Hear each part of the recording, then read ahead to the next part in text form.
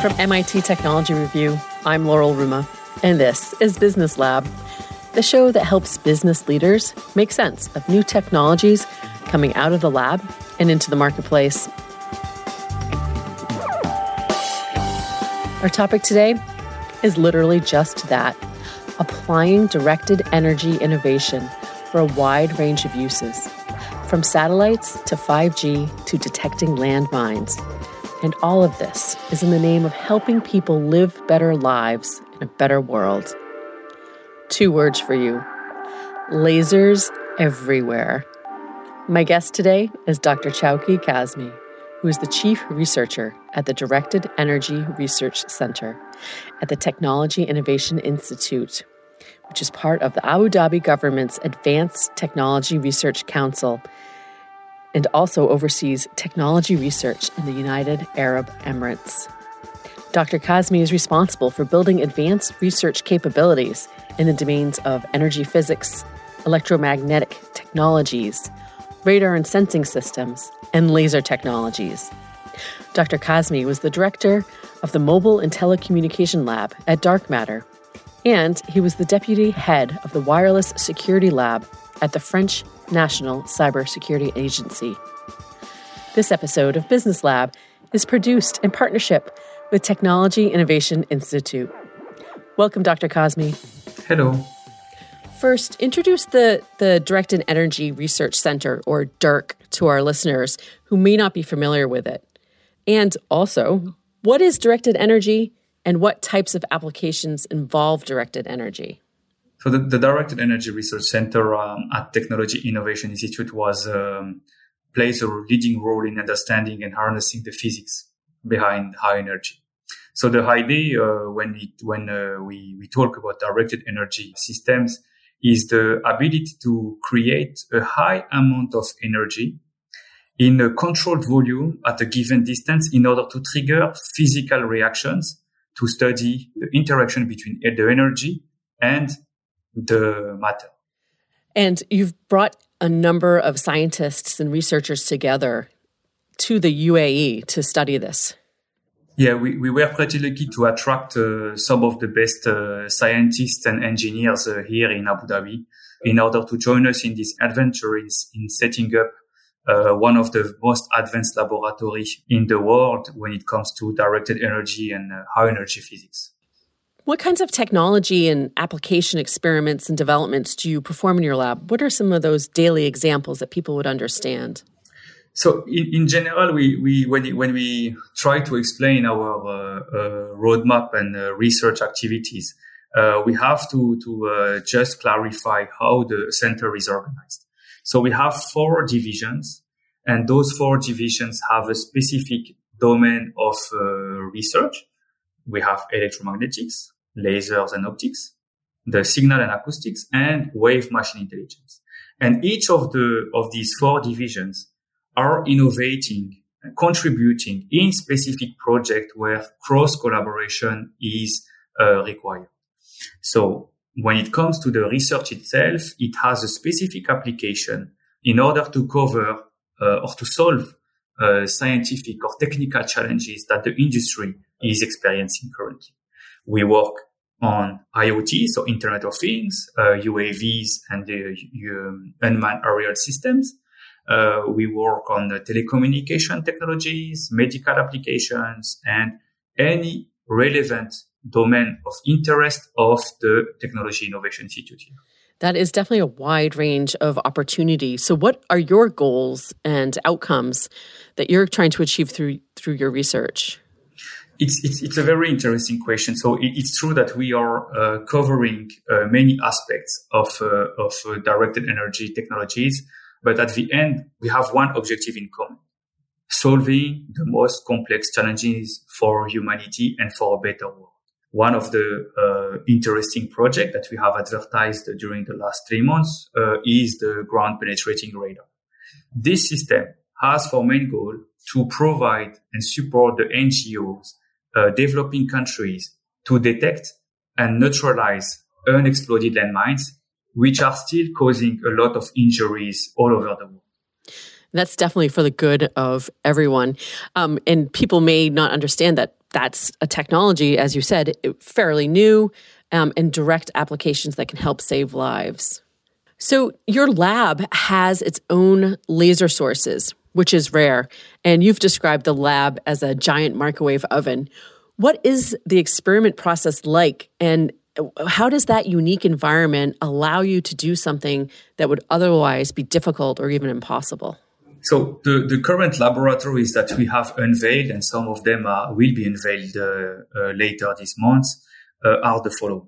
We have dedicated research laboratories for electromagnetics and microwave applications. And this is where we gave it the surname of microwave oven, because we literally generate high power microwave the same way a microwave oven would do. With this laboratory, we are able to test our different technologies that we have been developing during the last year and a half for telecommunication applications, for sensing application, and medical applications, which you may have heard about. The medical application of a specific type of lens, which provide us a better treatment of the breast cancer by reducing the collateral damages around the cancer cells. The laser itself has a dedicated, so the Laser and Photonics Research Group has a dedicated laboratory where we are able to perform different type of R&D project, developing our laser sources. So this is where we have a team dedicated to designing and researching on how we could create high performance, highly efficient laser sources for medical application, again, telecommunication. And when we talk about telecommunication, in this case, it's about ground to space communication, and an acoustic laboratory where we perform the R&D on sonar technologies and underwater sensors, as well as a dedicated laboratory which provides us a full isolation between the outside electromagnetic environment in order to study the noise emitted by electronic components. That is certainly a wide range of uses, and as you mentioned, practical as well as exploratory and innovative as well. So you mentioned collaboration across many different disciplines. So for example, how is artificial intelligence using directed energy research? And how does AI allow you to do things that you may not have been able to do before? So we are pretty much lucky here at TII, as we have an AI office with experts coming from different backgrounds. They have been developing key technologies when it comes to AI. And within the research centers, such as the Directed Energy Research Center here, we have a team working on leveraging AI to improve, optimize, and enhance the capabilities of the technologies we are building. One of the examples is the ground penetrating radar, or the X-ray for the ground, as it was called recently, where we use AI in order to see what classical signal processing tools were not able to detect or observe. And this is how, as an example, AI is pushing the boundaries and supporting our innovation strategy. And that is certainly solving a very complex problem. So framing our exploration of directed energy around land, as you mentioned before, aerospace, as well as sea applications, at a high level, could you share some of your recent work with these technologies and how they've started to emerge from your lab? If we start with aerospace, for example, in the United States, we've seen significant obstacles rolling out a 5G network, as there are concerns that 5G could interfere with altimeter readings for takeoff and landing of aircraft. So how can directed energy be applied for solutions like this issue? So here I would mention the project we have in the electromagnetic group. We have a strong research team which has been working on what we call electromagnetic compatibility and interference.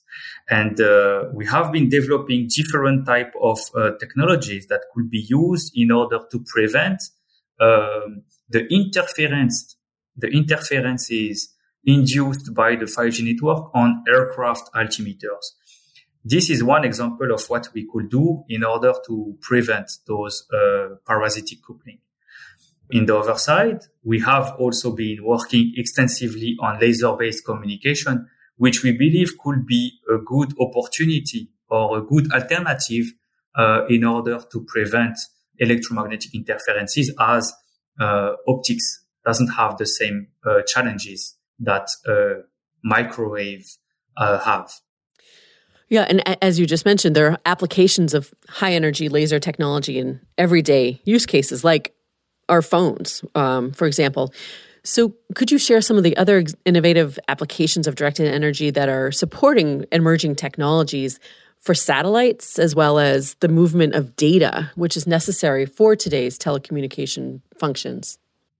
The interesting part with optical communication is that the throughput that can carry optical communication is way higher than any other communication technology today. So developing a system and subsystem that could enable the deployment at scale of optical communication system between satellites, from satellite to ground, from satellite to the moon, is something that we would like to innovate. So we have a team doing advanced R&D on different subsystems of optical communication technologies. And our goal is to contribute to the development and the deployment of such technologies in the future. But communication is only one example. We can go also to surgery, where lasers are very powerful as they reduce the collateral damages and the time for recovery for patients. And we also have interesting application when it comes to power beaming and how we can transfer energy in wireless to specific objects at longer ranges. We can think about a drone flying above a certain area, and keeping the drone 24/7 in the sky would help to help the society in case of a specific humanitarian crisis. And this is something also that we are looking at. And you mentioned from the ground to satellite and satellite to the moon. What is possible in space? So the propagation, the communication channel is way more interesting when it comes to space communications. And the interesting aspect of laser is that we are able to focus the energy and reduce the loss in the communication channel. So we have better ranges, and we are able to compensate the effect of the channel on the propagation on the propagation path and the signal quality. Now, saying that tomorrow we will have a laser communicating to the moon directly is not realistic. And the current idea is to say, let's create a gateway in between the moon and Earth, and to use it as a relay to communicate with a potential human presence there. So, as you mentioned, moving to land applications, I watched the video about the landmine detector that came out of your lab. So talk a little bit more about how those capabilities surpass previous approaches, and what is set up in actually building a landmine detector where the landmines are. I think the last part of the question might be interesting to get an answer first. We have a team of top scientists coming from Colombia who have been investing a lot of time in developing technologies in order to support the clearing of land due to war leftovers. So the idea was to leverage the knowledge and know-how of the team and to bring it to the table in order to create a low-cost autonomous platform that would be able to scan and detect landmines. The principle is known. The disruptive innovation that we are bringing today is how we can make it affordable for developing countries. The idea is to create a technology that could really help solve a worldwide problem at cost. And this is very important for us, as we would like to have this system deployed at scale. Understandably, because unfortunately there are many places around the world that could use this landmine detection technology as well as for other purposes, right? Could it be used in an application such as archaeology or something like that? Absolutely. The idea is that and in the way we work is to really create building blocks and to combine or reuse those building blocks in order to tackle additional challenges. One of the examples you have mentioned is very interesting. Archaeology is something we are looking into as we have a very interesting discussion with companies who are looking at detecting and characterizing the presence of in the underground of pipes, water pipes, electrical network, etc. So at the end of the day, if we are looking into archaeology, we would reuse the same ground penetrating radar, but we would modify, improve the current capability. So moving to something on land as well, which is high energy systems, bring to mind 3D printing. So what kind of applications can directed energy help with manufacturing? The ability to generate and focus a high amount of energy allows for the processing of materials. When it comes to 3D and 4D printing technologies today, they are using cutting-edge smart composite materials. And the idea with directed energy technologies and lasers in particular is to be able to vaporize or to create a specific physical process in order to enhance the quality of the material used in 3D and 4D printers, as well as creating high accuracy technologies in order to leverage 3D and 4D printers for new applications or challenging applications. If we think about the energy sector, if we think about the space sector, they need to produce very accurate components and systems. And to do that, it requires to have cutting-edge technologies that may exist or may not exist. Many of the application of 3D printers and 4D printers today for space application are developed based on specific requirements that the industry is looking at, and we would like to bring our technologies to that market as well as soon as possible.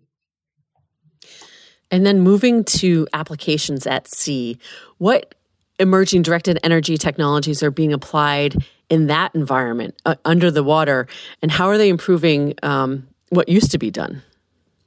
So here we have a more classic approach when it comes to underwater acoustic and communication. The idea with our program is to create R&D platforms that would allow scientists to innovate on the way we are communicating underwater, which is a very complex challenge. The way we are looking at fishery, how we are able to control the underwater environment, and how we are able to see things at a long distance without moving too much our platforms. So the same way we are able to generate and beam a laser, our goal today is to master underwater acoustics in order to create a new type of sensors and communication modems to support the innovation of in the field of underwater unmanned underwater platforms.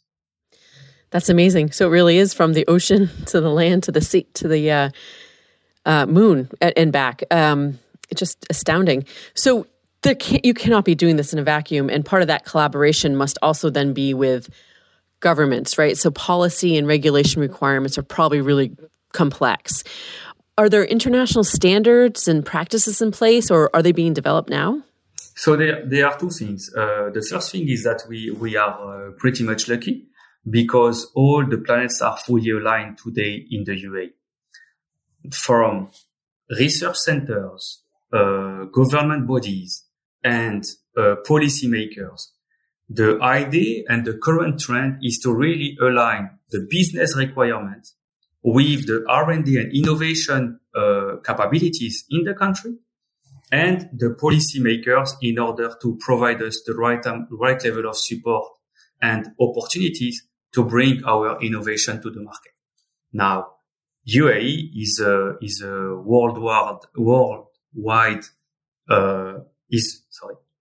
the UAE is connected to the world, and we have to develop technologies that could penetrate the market in different parts of the world. So we are applying international standards to our R&D technologies and submitting technologies with industry partners to international certifications to make sure that the technologies we are building could be used anywhere in the world. That's amazing. So we're talking about lasers being used from communications on land to the moon and underwater even. So how do you envision high energy systems impacting our everyday lives in the next, say, 10 to 15 years? I think that it's already started, but people didn't realize it. For non-technical and scientific, the non-scientific community, we think that directed energy is only in Hollywood movies such as Star Wars. The reality is that we have lasers everywhere. People get surgery today with lasers. We have optical communications. We have microwave technologies used for 5G application. It shows that it already started, and we just see the tip of the iceberg in reality. That's phenomenal. Dr. Kazmi, thank you so much for joining us today. What has just been a fantastic conversation on the Business Lab. Thank you. That was Dr. Chowki Kazmi, the Chief Researcher at the Directed Energy Research Center at the Technology Innovation Institute in the United Arab Emirates, who I spoke with from Cambridge, Massachusetts, the home of MIT and MIT Technology Review, overlooking the Charles River. That's it for this episode of Business Lab. I'm your host, Laurel Ruma. I'm the Director of Insights, the custom publishing division of MIT Technology Review. We were founded in 1899 at the Massachusetts Institute of Technology. And you can find us in print, on the web, and at events each year around the world. For more information about us and the show, please check out our website at technologyreview.com.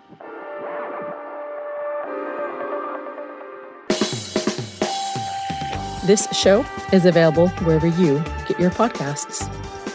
If you enjoyed this episode, we hope you'll take a moment to rate and review us. Business Lab is a production of MIT Technology Review.